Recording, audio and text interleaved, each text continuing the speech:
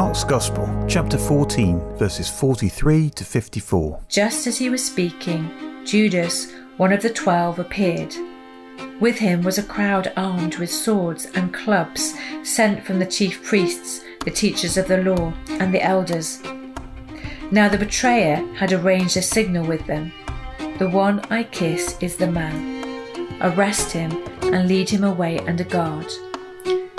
Going at once to Jesus, Judas said, "Rabbi," and kissed him. The men seized Jesus and arrested him.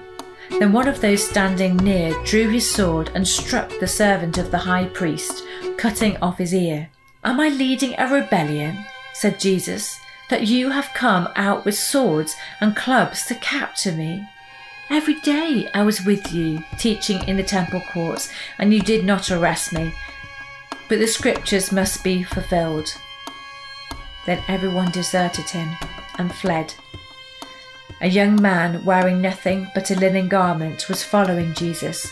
When they seized him, he fled naked, leaving his garment behind. They took Jesus to the high priest, and all the chief priests, the elders, and the teachers of the law came together.